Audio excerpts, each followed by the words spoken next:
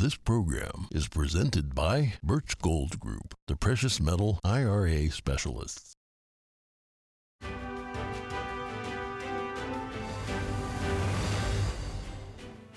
Good morning. In today's headlines, the White House urges Americans that want out of Sudan to leave now. Meanwhile, fighting continues to rage in some areas despite the extension of a fragile truce. Former President Trump holds his first rally since President Biden announced his 2024 bid. Find out what Trump had to say in our summary of his New Hampshire event.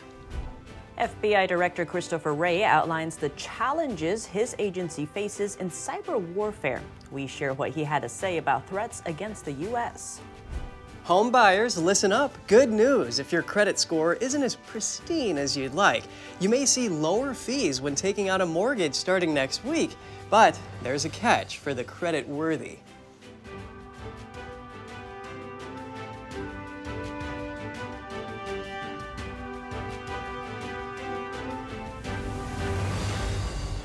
Hello to our viewers. Good morning. Welcome to NTD. I'm Kevin Hogan.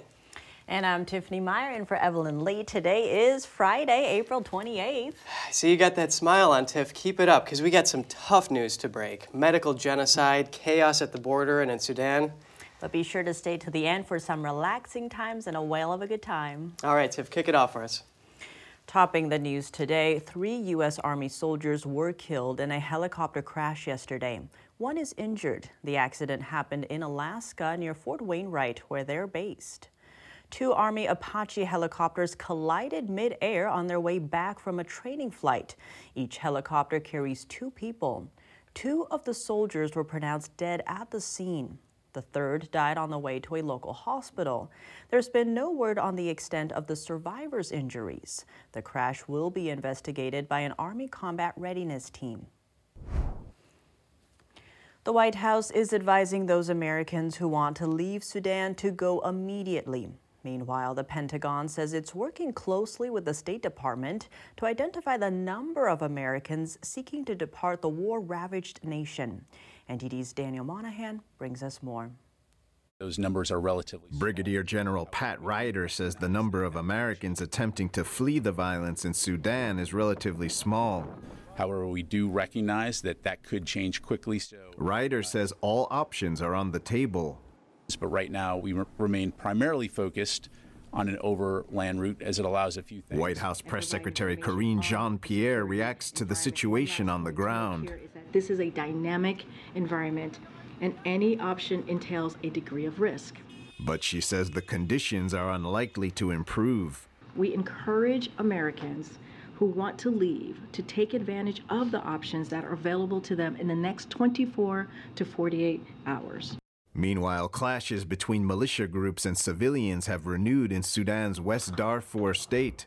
This as the situation in the rest of the country deteriorates. Shortages of vital water supplies and food prevail, while widespread looting and hospitals being targeted has been reported. Armed fighters rampaged through the city of Janina on Thursday, battling each other and looting shops and homes. The violence came despite the extension of a fragile truce between Sudan's top 2 generals, whose power struggle has killed hundreds. Daniel Monahan, NTD News. Former President Trump went over his policies at a campaign event in New Hampshire yesterday. He focused on painting a stark contrast between himself and President Biden. NTD's Jeremy Sandberg has a summary of Trump's appearance at the Granite State.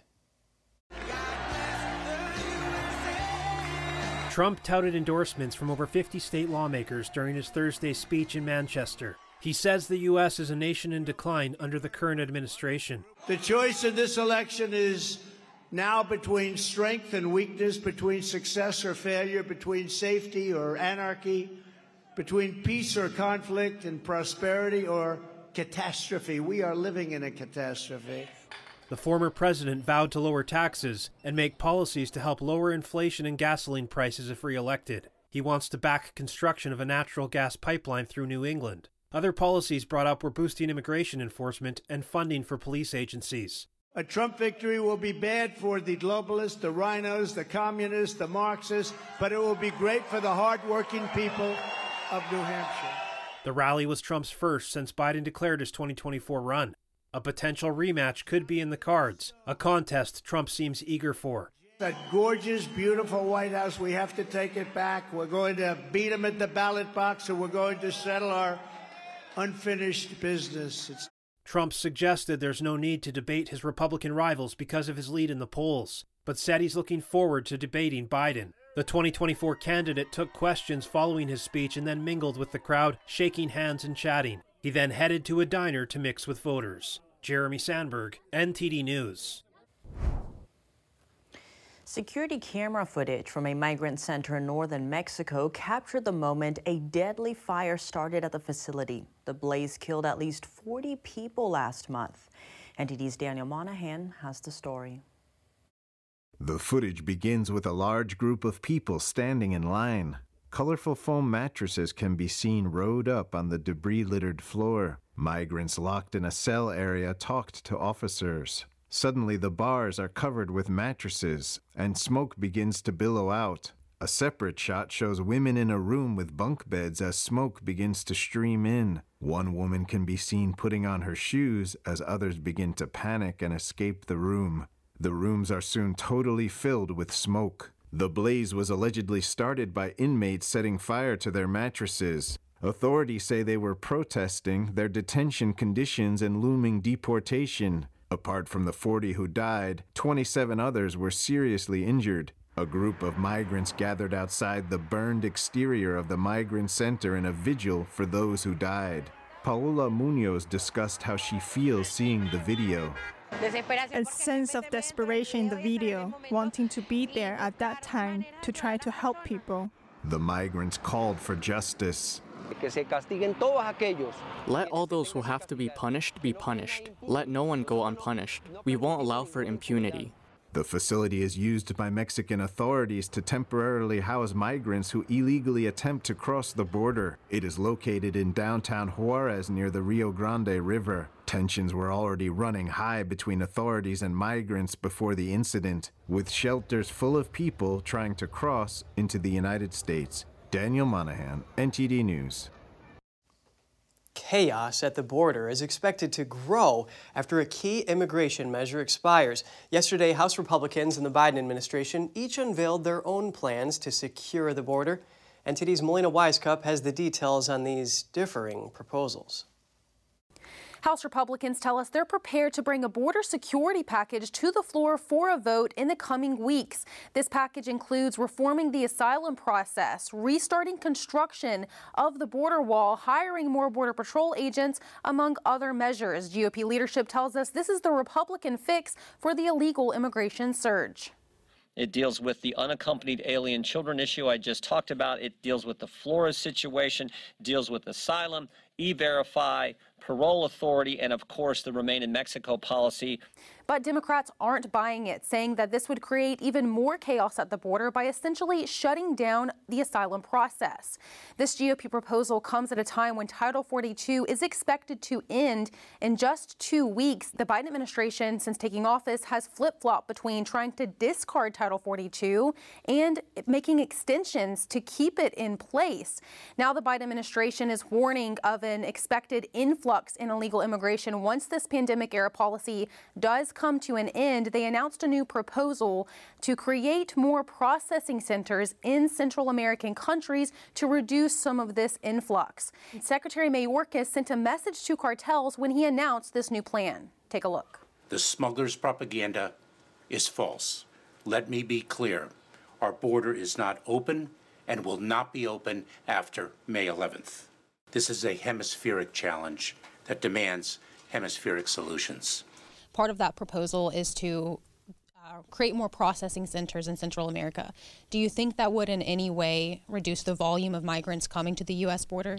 What President Biden and Secretary Mayorkas are doing are doubling down on the failed policies that created this problem rather than working with us to solve the problem. Whenever you say we're going to create a quicker pathway into the United States, more people are going to come. And then they get here and they call home and say, hey, the door really is open. So everybody else comes. And the more that incentive happens, the wave just gets bigger and bigger. This GOP proposal is expected to be a party line vote because it does only focus on border security and does not include any immigration reform like Democrats have been pushing for. So while it is likely to pass the House in May, its fate in the Senate is an uphill battle. Reporting in Washington, D.C., Melina Weisskopf, NTD News. FBI Director Christopher Wray says the U.S. is falling behind in a cyber war with the Chinese Communist Party. He testified before a House panel yesterday. Wray says hackers from the Chinese regime outnumber U.S. cyber specialists by 50 to 1. NTD's Jeremy Sandberg has more from yesterday's hearing. Wray defended President Biden's 2024 budget request in his testimony before the House Appropriations Committee on Thursday. We will put those critical resources towards ensuring the FBI remains the world's premier cyber investigative agency. The GOP debt limit bill passed in the House would cut FBI funding by 22%. Wray says the cut would mean scores of threats from the Chinese Communist Party or CCP go unaddressed. And I can assure you the Chinese government is not dialing back. Wray says FBI investigations into the CCP and their actors have increased by over 1,300%. He says the FBI blocks around 15 million cyber attacks on U.S. infrastructure every week. Wray argued the 22% cut being proposed by Republicans would further benefit the CCP's cyber dominance. And the FBI director says it's not just the Chinese regime that poses a challenge in cyberspace. Countries like Russia, Iran, and North Korea. And it is getting more and more challenging to discern where the nation-state threat ends and the cyber criminal threat begins. Many Republicans have expressed concerns that the FBI has become more partisan in recent years and accused the agency of focusing on targeting Democrats' political enemies instead of prioritizing the protection of American citizens. Jeremy Sandberg, NTD News. Speaking of China, Chinese police have questioned staff at a U.S. consultancy firm based in Shanghai. Police first visited the offices at Bain & Company around 2 weeks ago.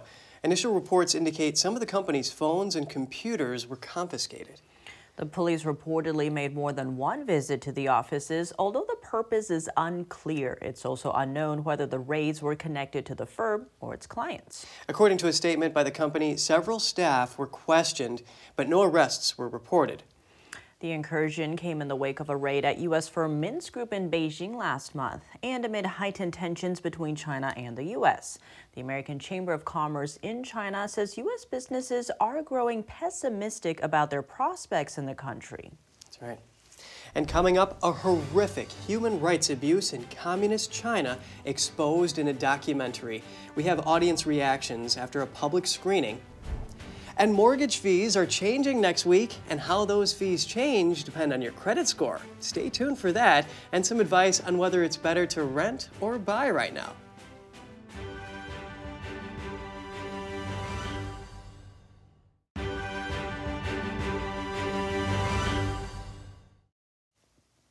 A horrific human rights abuse in communist China. A public film screening in Delaware raised awareness about forced organ harvesting. Doctors and students who saw the documentary said they are shocked to learn about this abuse. Here's the story. The documentary Medical Genocide exposes the Chinese Communist regime's practice of forced organ harvesting from prisoners of conscience. Those who saw the movie Wednesday at the University of Delaware told NTD how they felt. The horrors are just unimaginable, unexplainable. As the speakers rightly said, awareness is key. We've got to spread the word of what's going on. It's been too long. 23 years? I feel like it's a topic that I wasn't aware about that needed to be discussed more. It was very informational, and I feel like it should be taught more, like in classes and stuff like that. Like when I had a class that I talk about controversial topics in the world and everything, and they never mentioned this inside the class or nothing like that. I was very surprised to see just the sheer number of the forced organ transplant that's happening, and I'm glad that we were able to host this event, and I'm hoping that we're going to be able to host more events in the future to bring awareness to such a horrible crime.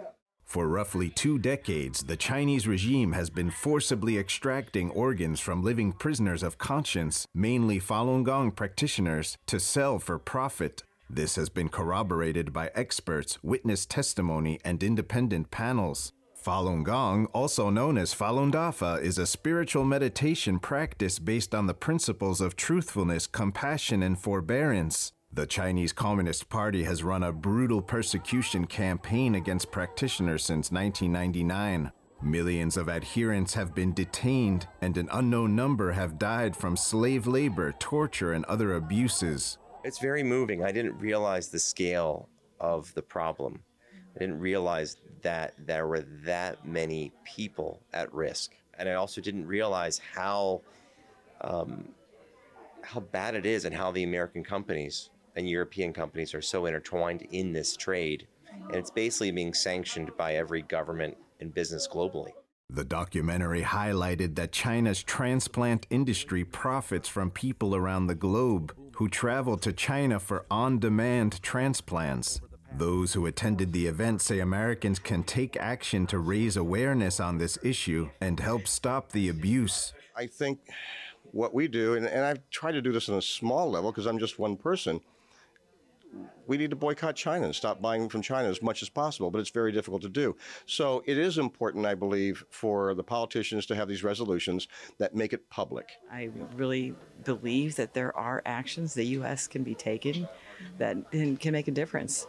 And it's going to be multifaceted. I think there should be no reason why we can't pursue angles such as with the legislation that was discussed, but also through insurance companies and through awareness of different companies that are benefiting and supporting this atrocity against humanity. Last month, the U.S. House overwhelmingly passed a bill to punish Communist China for forced organ harvesting. It would sanction anyone involved in the act and requires annual government reporting on such activities taking place in foreign countries.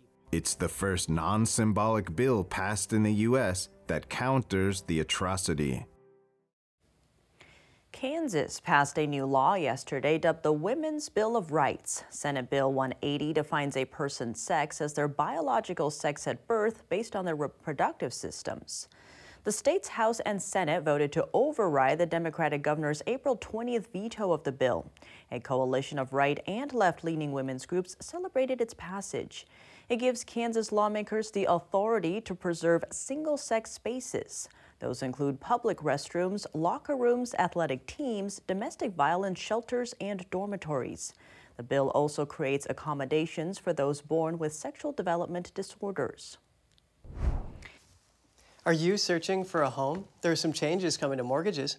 I wanted to find out how fees and interest rates are expected to change, so I spoke with the head of a lending group. Take a listen.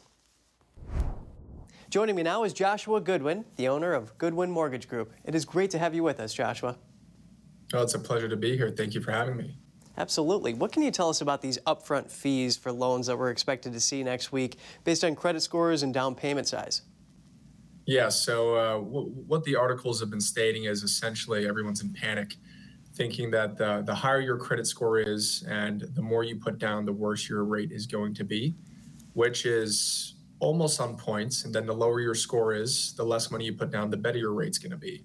So that's a brief summary of it. In reality, what is taking place right now is even with a lower credit score still, your rate is not going to be as favorable, but the cost for that rate, so let's just say before this change took place, they would have had 2.5% in points. Now, instead of 2.5% in points, it's 1%. So the rate is still costing, it's just not costing as much. So that money needs to come from somewhere, and who that does come from is, your 780 buyer putting down, 10, 15%. Their rate is going to be a little bit higher than what it used to be. I see. And what have banks done in response to this anticipation of this rule change? So the lenders, especially even for our institutions, these rules have already been put into place, and they've been effective, at least for us, and I know a few others, for over a month now. So for those that are looking to purchase a home, it's not a complete panic. I mean, the rates that you've probably already been getting quoted have that change already in effect. The 30-year mortgage rate right now for interest is about 7%. And forecasters roughly show that for a $300,000 loan at 20% down. Economists say this won't drop below 6% until the second half of the year. What do you expect here? And is it better to wait, or are we going to just run into a more competitive housing market? I mean, so for example, I'm in Tampa, Florida, right? So our market is still increasing. I think it's already up over 3% this year. So I'm a big believer in if you can afford the payments, if it doesn't put you in financial duress, it is always better to own, because if you rent, your rents can increase as well as prices continue to go up. So for me, if you can afford the payment, you can always refinance at a later date once rates start, to come down, which we hope we might see some decrease towards the end of the year into next year, but your crystal ball is as clear as mine.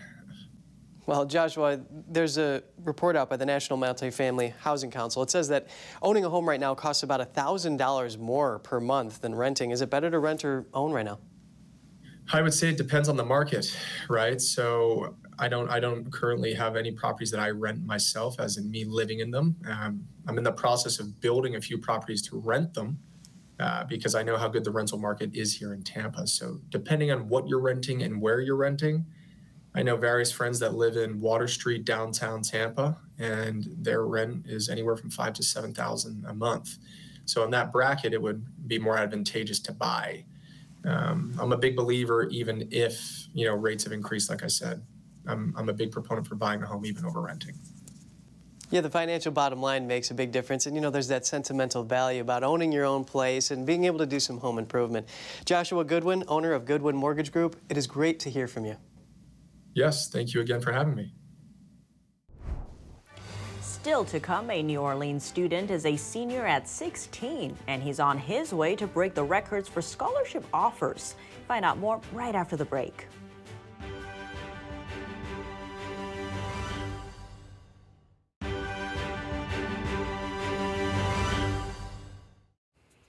Welcome back. A New Orleans student has become a source of pride for school administrators. He is on his way to break a record for scholarship offers, with well over 100 offers so far, totaling millions of dollars.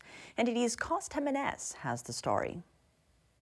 Dennis Malik Barnes of New Orleans is a senior at 16. With a grade point average of 4.98, he's earned 27 college credits, even before graduating from high school. But perhaps the most impressive numbers are his college scholarship offers. Very consistent. I'm very diligent whenever I put my mind to do something. Very persistent. And those are just characteristics that I've been told that I have. I mean, sometimes I notice it, but not necessarily. That's just me as a person. But I think that those are definitely qualities that have pushed me towards success. Dennis has received close to 130 college scholarship offers so far, totaling almost $10 million. But Dennis says his purpose is not to strive for a record. His goal is to find the right fit educationally, coupled with the best financial offer. I would love to get out. I really would. I would love to see something new. This is where I've been born and raised so far. I would like to venture out and get new experiences. Dennis says he plans to major in computer science as an undergrad, and he's thinking about law school.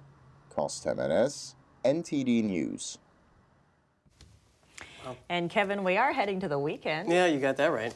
You know what I'm thinking? What? Spa day. Oh, okay. I've heard those are relaxing. Even though I've never been to one. Really? But I'm not the only one thinking of relaxing, because researchers in Australia have released some remarkable videos of humpback whales. They followed the mammals for more than a year and observed an interesting behavior. These whales are rolling on the seafloor to exfoliate dead skin and remove parasites. Scientists say it's important to maintain skin health. It also helps feed the ocean, as fish can be seen feeding on what is scraped off. Wow, Mother Nature's spa. I think they have a better skincare routine than I do. Oh, wow. Okay, it's something, huh? Yeah, I never knew that whales could relax like that. I mean, look at them. They seem to be having a wonderful time. Yes. Yeah, more good fun to come. The seabed's not going anywhere. It's free for them, so. And we hope you all are having a great time, too. That's all from our program today. We'd love to hear from you, so feel free to share your thoughts and stories to us at goodmorning@ntd.com. Thanks for watching. I'm Tiffany Meyer. And I'm Kevin Hogan.